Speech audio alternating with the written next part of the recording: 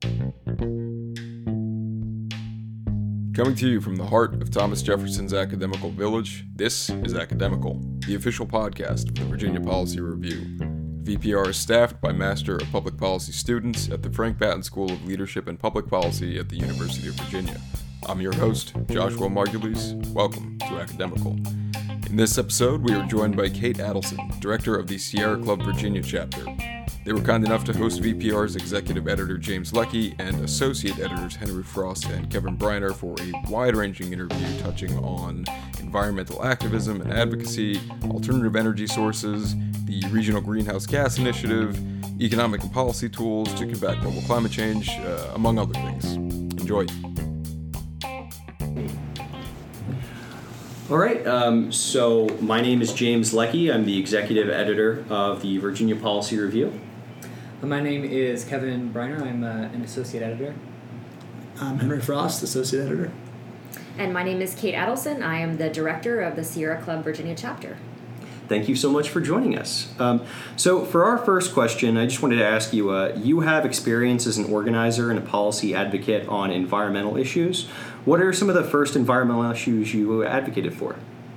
Sure. So I have been working on environmental issues for about 10 years now. I actually started my career in activism working on international trade policy before I came to the climate action world, and worked there for several years after graduating from college at the University of Texas at Austin. I worked in Washington, D.C. for several years for an organization called Global Trade Watch, which is a part of Public Citizen, and have always been committed to sort of democratic values and really trying to facilitate a vibrant democracy.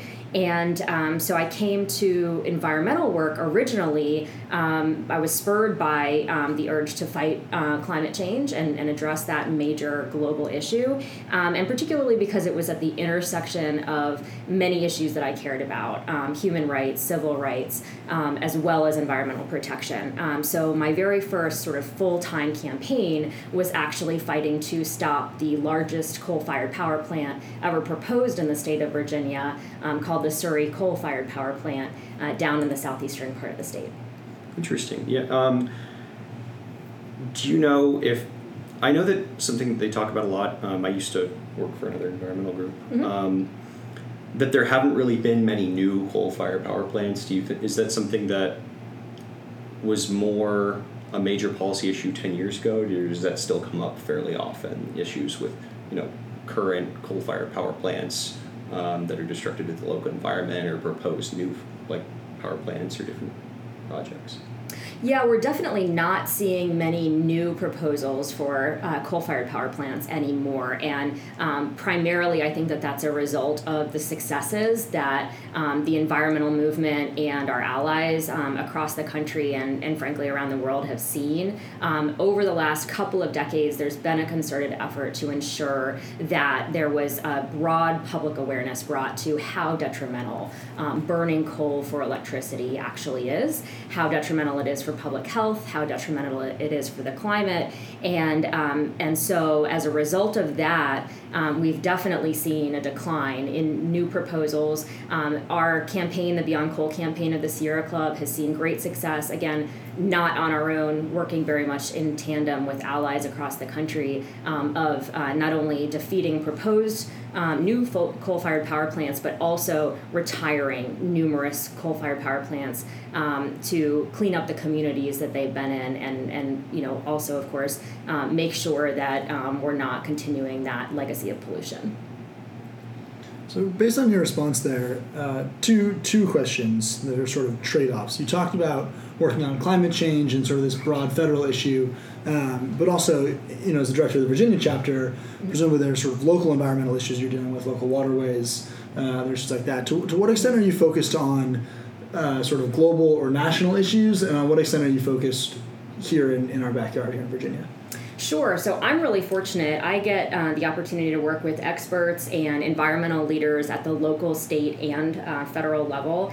But our focus is really at the state level in Virginia primarily. And that's a factor of our role in the structure of our organization. So we are a 3-tiered structure at the Sierra Club. We're the National Sierra Club that guides all of our national campaigns and initiatives. And then chapters at the state level, like right here where we're based in Richmond. And then at the local level, we have what are typically called groups, which are all volunteer, member-led entities.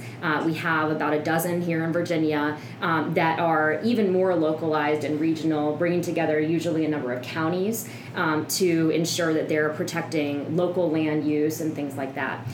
So I would say the vast majority of our time is spent on state level policy making, but again, we're tied in very, very, sort of integrally tied into the work that's being done at the local level and at the national level, because the constituencies are the same, right? They overlap.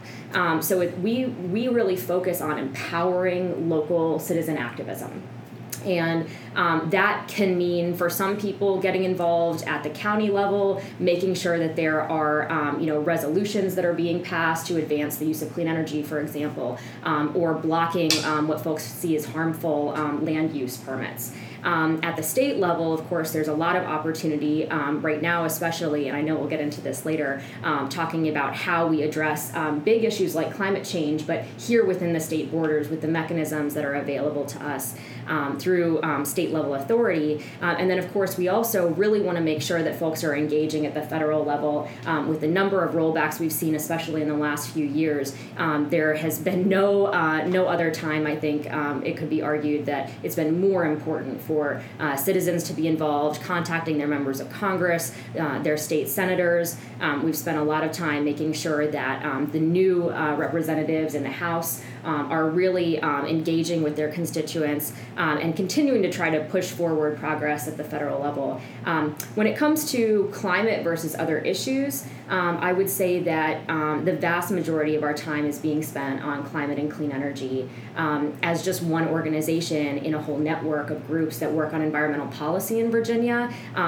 Each group sort of has found its own niche, and the Sierra Club really specializes in climate and energy policies that are working to mitigate climate change. So that's a great segue. You mentioned energy and environmental policy. How do you think about environmental policy versus energy policy? Where do they overlap and where do they diverge? Sure. Today, more than ever, I would say that there is a great deal of overlap. It is very difficult to draw out one from the other.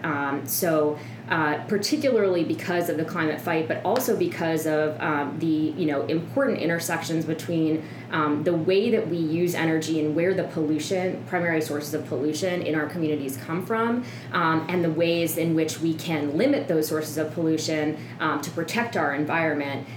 There's just sort of numerous areas where you can see that overlap. So, for example, right now we are fighting and in opposition to 2 large-scale proposed fracked gas pipelines. You might have heard of the Atlantic Coast and Mountain Valley pipelines. Those are pipelines that are being proposed to bring fracked gas from the Ohio River Basin through Virginia and down into the Carolinas. And that is an effort by the industry to utilize another fossil fuel for the production of electricity primarily. And, it is important, I think, to note that while there are massive climate impacts that will result if those pipelines are built, there's also so many local impacts that will affect every single community along the way, and particularly communities that are being cited for large-scale projects like the compressor stations that are needed to move the gas through those pipelines, like what is being proposed right now in Buckingham County, Virginia, with the compressor station there for the Atlantic Coast Pipeline. Thank you. And just to talk a little bit more about the Coast Pipeline real quick, I saw in the Virginia Mercury fairly recently that one of the companies that was working on the compressor stations was willing to offer a small amount of money, I think it was $1 million or somewhere in that range, to the residents of that area to offset health effects. caused by the materials going through the pipeline. Do you think that local areas have enough bargaining power to ever accept an offer like that to offset the health effects, or do you think it's something that really needs to be advocated at the state level, or is it something that really governments really shouldn't be in the business of doing? It's something that economists sometimes look at as a negative externality, and then they try to allow for bargaining where people might be willing to accept some negative side effects in order for some financial gain. Mm-hmm. That's a really tough question. I think it's imperative that we allow local directly impacted communities to speak for themselves. And so I think that must come first and foremost. But beyond that, I think it's important to realize that the industries that are proposing these projects are not being do not put the interests of residents, communities, or any sort of publicly held institution or governance sort of consideration into their calculations. They are primarily looking at cost and the factors that are related to their business, right? So I do think is an important role for government to play to consider what the impacts are, particularly insofar as our governments have the capability of requiring certain specifications for siting requirements and consideration of who and what is in an area that may make it eligible or ineligible for large-scale sources of pollution. And in this case, with the Buckingham compressor station, what we've seen is that, unfortunately, there has been a lot of data and information that's been used that has been either inaccurate or not complete. And what that has created is a very difficult situation where the local community is actually not being properly represented or protected, and as a result is having to rely on their own means of working with either the company directly or other entities to try to figure out how to protect themselves, and are really at a disadvantage in doing so. Thank you. And I also wanted to ask you about the Regional Greenhouse Gas Initiative, RGGI. A lot of states in the Northeast have already joined RGGI, but Virginia, it's something that kind of comes up year by year, and it was being discussed in this legislative session. Do you see this as an area where Virginia is really on the cusp and could join RGGI given the right circumstances? Do you think it's just too politically divisive? And it's something that it would be great for it to happen, but it's just not feasible at the moment. Yeah, this is such a fascinating time to be working on climate and energy policy, just because of things like this, right? It's been really an exciting General Assembly session earlier this year, which just wrapped up. And what we saw is that unfortunately, this issue continues to be very politically polarizing. And we see conservative lawmakers unwilling to break from the Republican Party in almost every instance, and continuing to push an agenda that denies the realities of the threats of climate change and any attempts to address the pollution that's driving it. So we saw that there was legislation that actually passed here in Virginia that would have denied the state the ability to join the Regional Greenhouse Gas Initiative. The governor did veto that legislation, but then in a sort of last-ditch effort to make sure that Virginia is unable to move forward with that kind of policy, the Republican majority put into the state budget language that will prevent those policies from moving forward. And it's not only the Regional Greenhouse Gas Initiative, but also the Transportation Climate Initiative, and really other climate pacts as well could be affected by it in the future.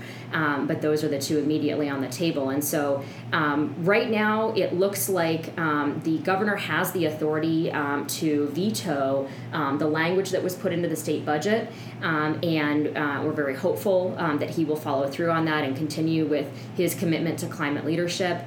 But on Friday, we're actually going to see a vote by the State Air Pollution Control Board, which will allow the state to link with RGGI.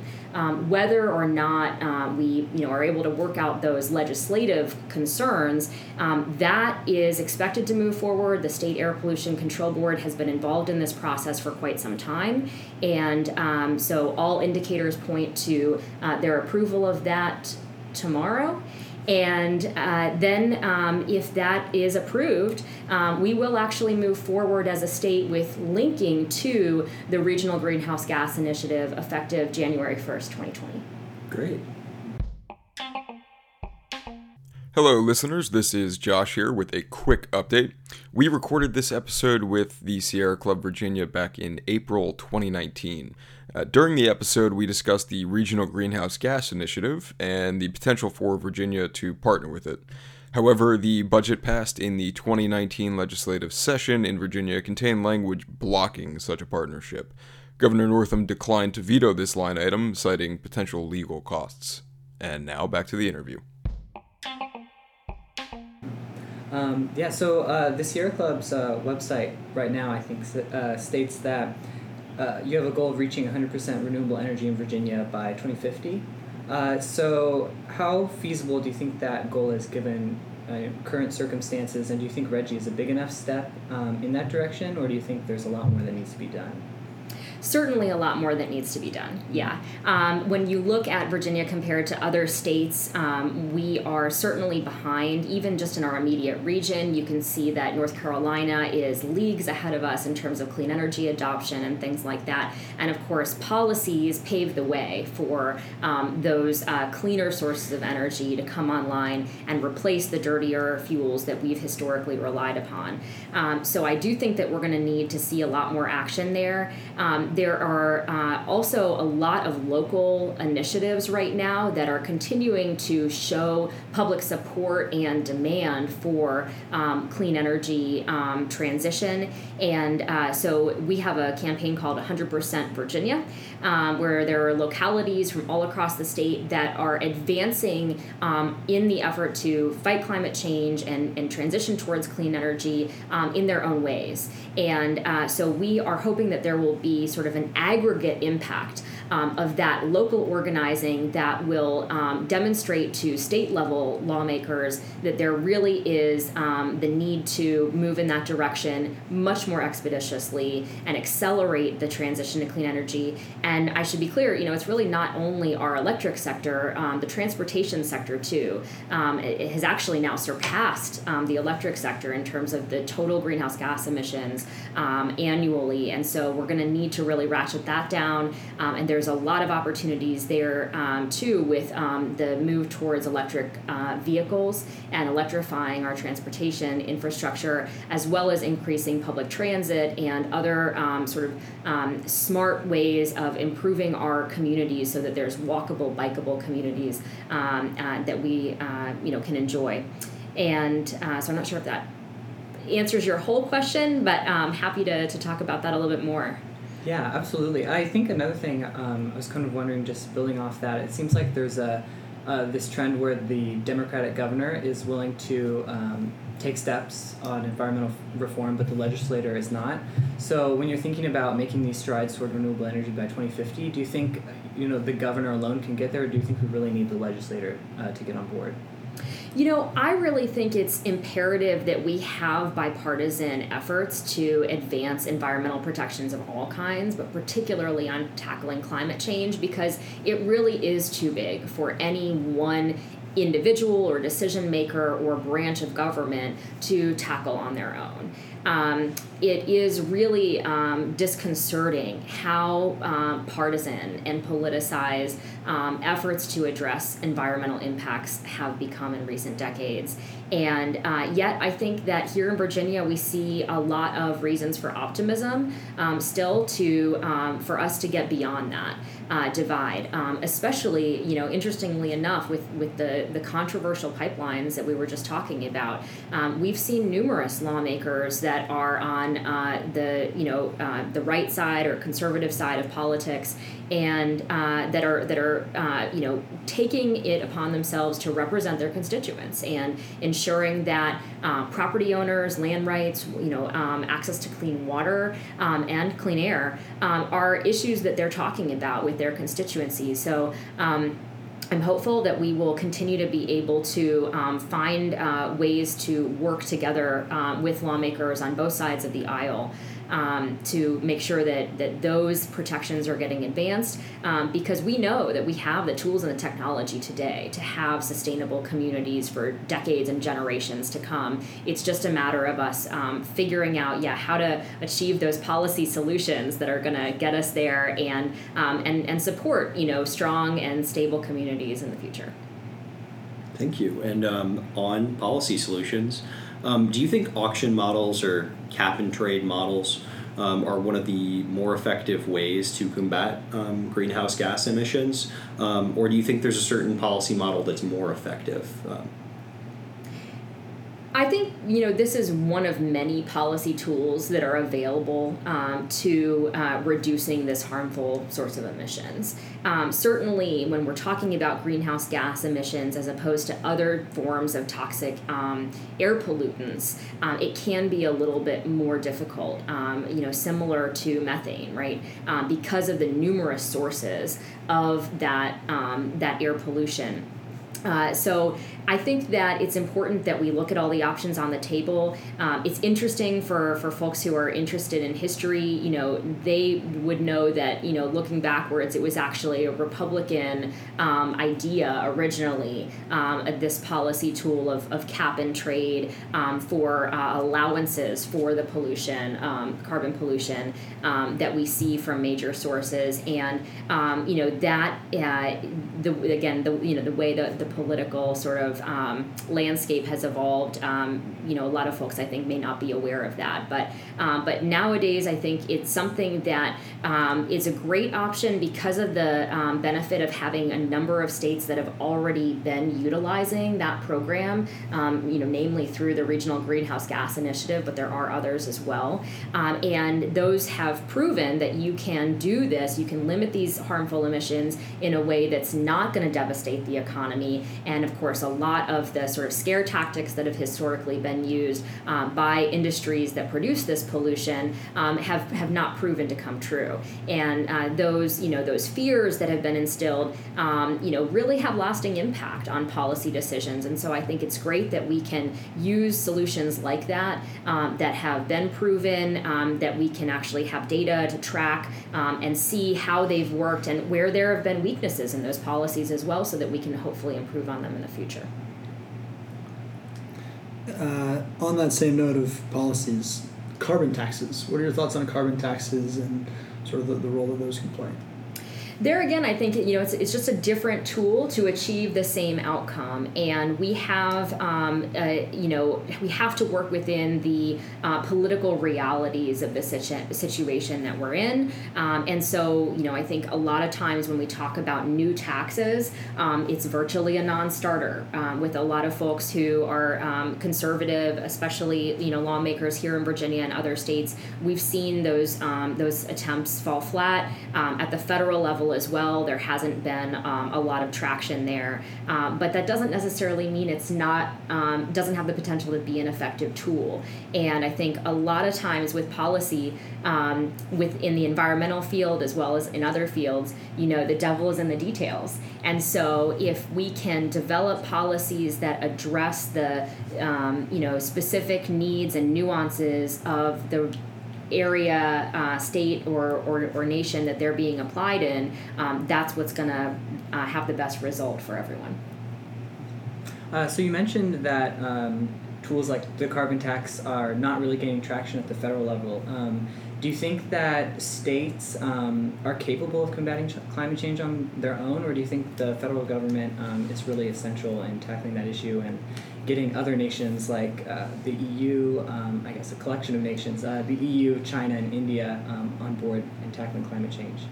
Sure. Well, there is no doubt that states have plenty of tools at their disposal to advance progress on this issue. And I think it's imperative that we continue to exercise all of those policy options that are available. Certainly, though, because we're talking about a global challenge, we need to have federal action and we need to have international action. And we've seen, certainly with the most recent IPCC report, the International Policy Panel on Climate Change, that we have just a little over a decade to really turn things around globally. And what I think is important is that we take responsibility for what we can do, and hopefully, policymakers don't just try to pass the buck and wait for the next person or the next administration to do it, because there is also it's the right way to say this, but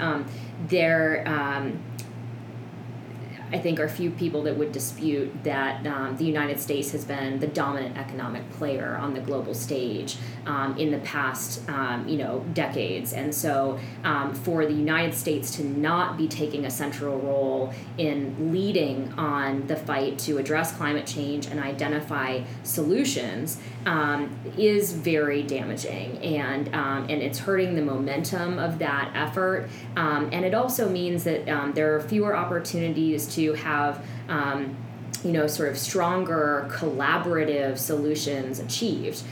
So I certainly hope that we'll continue to see more progress at the federal level, but we're not going to stop working at the state and even the local level because movements, collective social change movements are historically the most successful at achieving policy change, and that's what we're in the business of doing, and we're seeing a lot of success. Great. So zooming back down to the local level, the Atlantic Coast Pipeline, which we talked about earlier, raises a number of environmental quality and environmental justice concerns. And recently we saw in the news that the Atlantic Coast Pipeline LLC has recently announced that the completion of the project is going to be delayed until 2021. So what is the Sierra Club Virginia going to be doing in that period of time to kind of push back on the pipeline? Sure. So we have been relentlessly opposing this pipeline and the Mountain Valley Pipeline since each of them were originally introduced or proposed. And we've been working with allies at the local, state, and regional levels to fight them in a variety of ways. I think right now where we're at, the majority of that is in the courtroom and out in the streets. So there are numerous legal battles that are still going on. We have had some significant victories, which has been really helpful in ensuring that the companies that are proposing these pipelines are following state and federal rules and protecting our wild spaces, protected public lands, the Appalachian Trail, and other key corridors for access to nature and wildlife in our region. As well as local historic places and places of cultural relevance. So there are numerous sort of fronts of this fight, I would say, and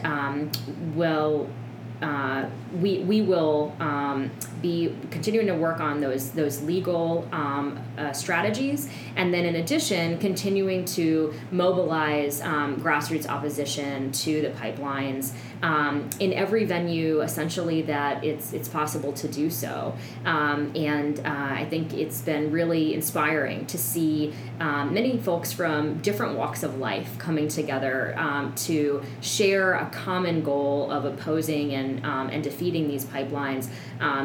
You see a lot of folks in particular coming together around the common value of clean water, and access to clean water is so critical, of course, for life. We saw it really have a big impact in the Dakota Access Pipeline fight a few years ago, and it's something that is really bringing people together. So as we move away from natural gas and coal, what are some of the more promising alternative sources of energy in Virginia that we can start moving towards?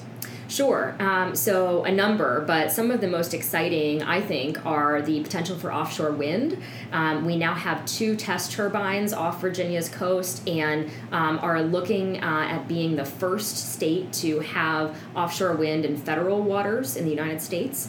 And again, there we can still look to other projects and successes to learn from. So there is offshore wind capacity now off of Rhode Island and other states that have areas that have been made available for offshore wind leases in state waters are moving forward. So that industry really looks like it's taking off in this country, and of course still a bit behind our partners in Europe, but huge amount of potential there for clean energy in terms of total megawatts, as well as potential for real change in terms of being a leading state in the hub for all of the parts and supplies and everything that would go along with that industry.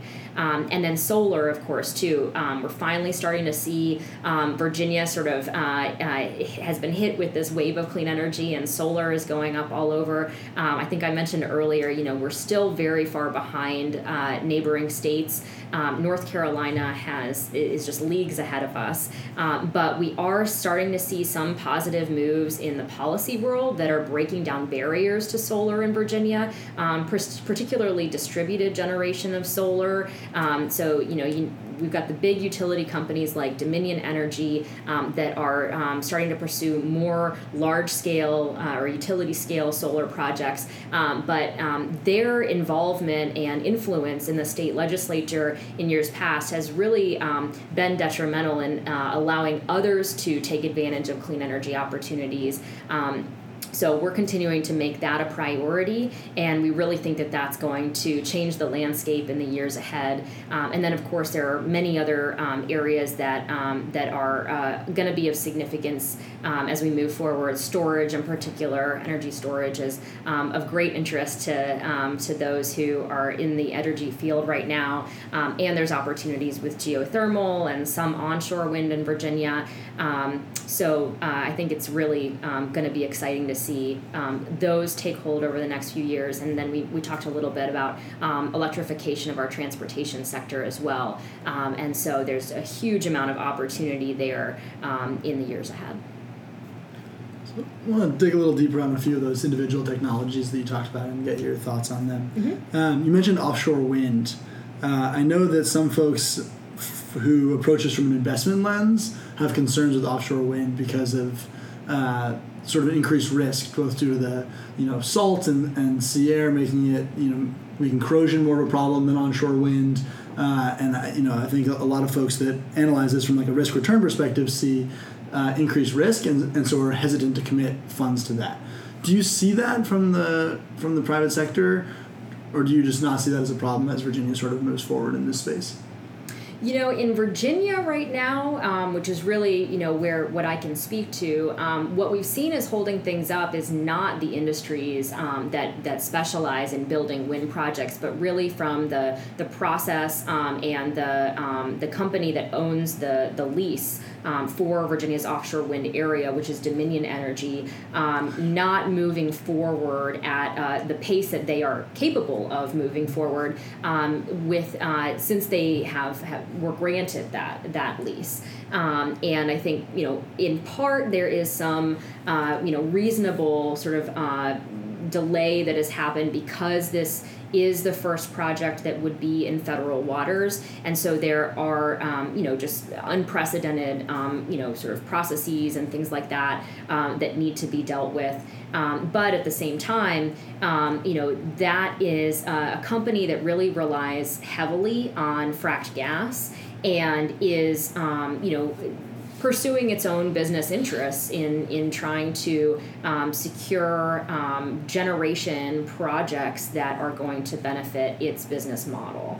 But as far as the other risks and things go, again, I think we're in a place now where there are many other countries that have moved forward with the development of offshore wind projects and have had some time to test different structures, different types of foundations and some of the other technical elements of the wind turbines themselves, and even more research has been done, with respect to making sure that they can withstand large-scale storms, large-scale storms, all of the weather impacts and things like that they'll be susceptible to. Certainly there is risk as in any form of large-scale energy generation, but that isn't something that we're hearing a lot about in terms of the policy landscape. Great, and shifting to nuclear energy. There's obviously a divide among environmentalists on nuclear energy. It's not one of the primary sources in Virginia that you pointed to. Doesn't commit to carbon dioxide, but obviously there's the pollution concern, the radiation concern, and then obviously just sort of the long-term degradation because it just sits there sort of forever. Where do you stand on nuclear energies? What are your thoughts? Is it worth the sort of ecological costs? Sure. Well, I think it's important to understand what the energy landscape is in Virginia right now. And currently, nuclear plays a very large role in providing the energy for Virginians, particularly in Dominion service territory. So we have, I think, at least a third of our energy that's currently supplied by nuclear power, and then a significant and growing amount that is dependent upon fracked gas, a very small percentage that is currently being generated from renewable energy sources. The Sierra Club is not opposing existing nuclear facilities. We are not in a position right now that we feel it's a priority to try to close those facilities down, as you pointed out, because of the fact that they are not emitting carbon pollution or other greenhouse gas emissions, and at a time when we really feel it's essential to prioritize fighting climate change, we don't feel that that's the most productive use of our energy and resources. But the points that you bring up about environmental concerns are very real and have been, of course, a major part of the discussions about that energy option in decades past. So we certainly don't support the expansion of any of those nuclear facilities or the extension of their operating permits, because we feel that it is important to recognize that the harmful waste that comes from those facilities is something that will live in perpetuity, and hope that we can see a transition to renewable energy resources that don't require a fuel source that has to be extracted from the ground. The fuel is free with solar and wind and other renewable sources, and ultimately have very long useful lives that they can provide sustainable energy that won't bring harm to any of our communities. Great. And on a similar note, what are your thoughts on biomass energy? Is it a clean energy, given that it's sort of the flip side of that, right? It is producing carbon emissions. It doesn't necessarily have the radiation concerns. What are your thoughts on biomass?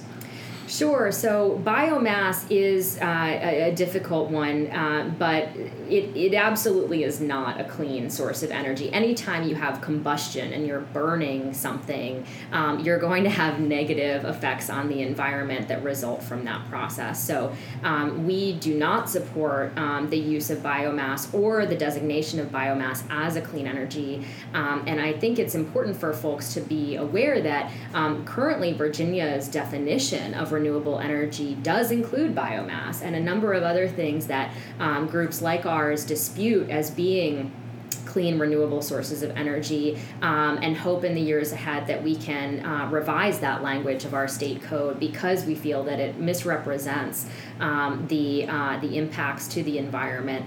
And in fact, we're just bringing it back to the RGGI item that we were talking about earlier.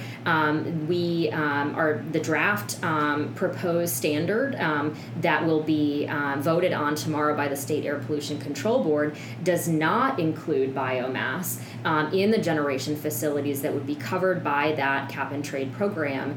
And we think that that is a missed opportunity, because were it covered, it would be counted among the polluting sources in the state, and to not cover it means that there will be that many more emissions that are not getting addressed by the policy solution that's being implemented. Thank you. And you also mentioned that Virginia uses a significant amount of natural gas, and it seems to be doing so increasingly. And I at least know just from backhand knowledge that it seems like natural gas is sort of a replacement fuel for coal as some of these power plants shut down. A lot of people look at natural gas as kind of like a stepping stone to clean energy, or that it's cleaner than coal, so it's better. But there are also some issues with pollution of the water table and things like that. Is Sierra Club Virginia advocating on any issues at this point to try to mitigate those effects? That's a really great question. I think it is broadly underappreciated how detrimental fracked gas is to our environment, and methane emissions as well. Methane, also known as gas, is an extremely potent greenhouse gas and very, very detrimental in the fight against climate change. So I think that what I can say is that it is not and should not be considered a stepping stone or a cleaner replacement. Studies are increasingly showing that the emissions that result from the full life cycle of using fracked gas could be as much, if not more, destructive than burning coal and using coal for electricity. So it's really important, I think, that folks continue to learn about and understand the dynamics of fracked gas. I think a lot of folks have probably seen some of the concerning visuals of people being able to light their faucet on fire, right, near fracking sites and things like that. It's certainly devastated parts of Pennsylvania and Ohio and West Virginia, and areas that really have large-scale reserves of shale formations. And I think what I would say about where we're at in Virginia right now is that gas is continuing to have a toxic effect not only on our environment but also on our politics because of this lack of understanding of the harmful effects of using gas. We continue to see lawmakers supporting the shift to more use of gas for electricity and other things, and that is taking the place of renewable energy coming online and being a clean, sustainable source of generation that does not, bring with it those types of impacts. So right now, you may be aware that Dominion Energy, our largest utility company in Virginia, is required to periodically submit what's called an integrated resource plan. Shows the next 15 years of generation that the utility is planning for, and how they're planning to provide the electric generation that's needed for their customers. And for the first time in Virginia's history, the State Corporation Commission actually rejected their proposal and sent them back to the drawing board because they hadn't included a number of things that had been requested by the commission, and also because their demand forecasts, how much energy they projected needing to provide for customers was vastly inflated. And so I think it is also important for folks to note and look into Dominion Energy in particular as a major player in Virginia politics, and as the largest utility company in Virginia and supplier of electricity. The role that they play is enormous, and they are predominantly a gas company. They are a large-scale company that's regional, that's well beyond Virginia, and the Dominion Virginia Energy Company is a subsidiary. of that larger corporate entity. So that makes for a very interesting policy landscape in Virginia, and we are seeing Dominion continue to propose new gas-fired power plants at an alarming rate, despite the fact that a lot of what you would see them put out in their, consumer materials and things like that suggests that they are going green and responding to customers' demands that we have cleaner forms of energy. So I understand the goal to bring on more renewable energy capacity and to phase out natural gas and other fossil fuels. Talk a little bit more about that transition. If we were to shut down all sources of dirty energy, if you will, natural gas, coal, tomorrow, does Virginia have the capacity to switch that over to renewables tomorrow? And if not, how do you balance that sort of fight to push out natural gas with an understanding that there needs to be some sort of a transition period? Sure. So Virginia's energy market is part of a much larger regional electric grid that is regulated by an entity called PJM. And that electric grid is required to be able to support the total load of all customers within the region. And so within that, our utility companies operate and supply energy to the grid with power plants or renewable energy sources and that kind of thing. And ultimately, it is not feasible to turn off the switch on our existing power plants and especially like the dirtier forms of electric generation that we're working to phase out. So I think that's an important thing to note because, again, I think, historically there's been a lot of scare tactics used to suggest that environmentalists are not advocating for realistic solutions and that we may have really harmful impacts if we were to lose power, right, and not have enough generation to cover all of the needs that we have in our state or region. And that's just not the case. So we have what we're proposing and the sort of campaigns that we work on are to achieve a transition over time. And as I mentioned before, like with respect to nuclear, for example, and the same is true of gas and coal, and even oil-fired power, although that's not as typical in our state. We are advocating for no new facilities that rely on fossil fuels to be established in our state, and for no new fossil fuel infrastructure that would supply and create more demand for those facilities to be established, like the fracked gas pipelines. And I think that's a really important distinction because it's not about going backward and taking offline all of those traditional generation sources starting today or tomorrow or whenever, but rather ensuring that all of the new building that we're doing, all of the new generation that we're bringing online is clean energy. And working gradually to retire those facilities that are our oldest and our dirtiest facilities as quickly as possible. So we do have a number of coal plants that are still in operation in Virginia, and some other states have more than that, more than we have, and so we are sort of in I guess you could call it like a race to try and figure out how do we move towards a clean energy future and at a rate that is sort of as fast as possible, but still is going to provide for our electric generation needs and, again, in other sectors for our transportation needs and the like. And the sort of theory and work that a lot of folks are doing are in the area of what's called just transition. And what that means to us is making sure that we're working with every stakeholder in our communities to figure out what that path looks like.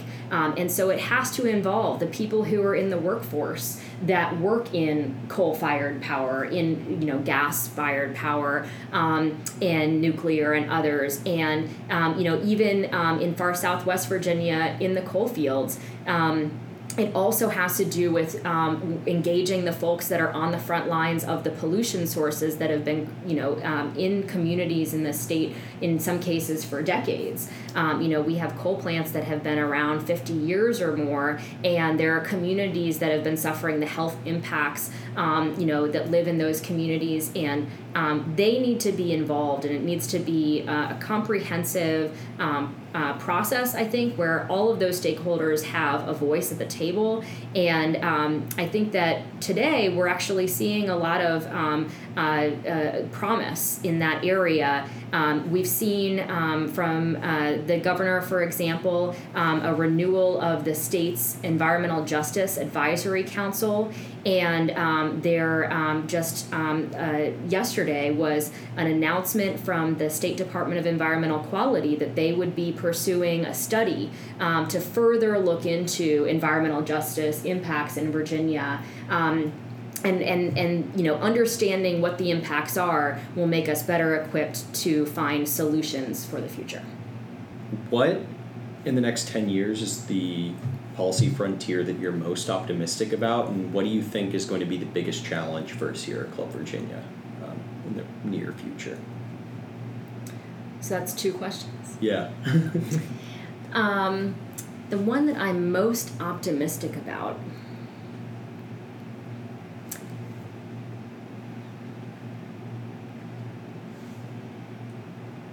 that's a tough one.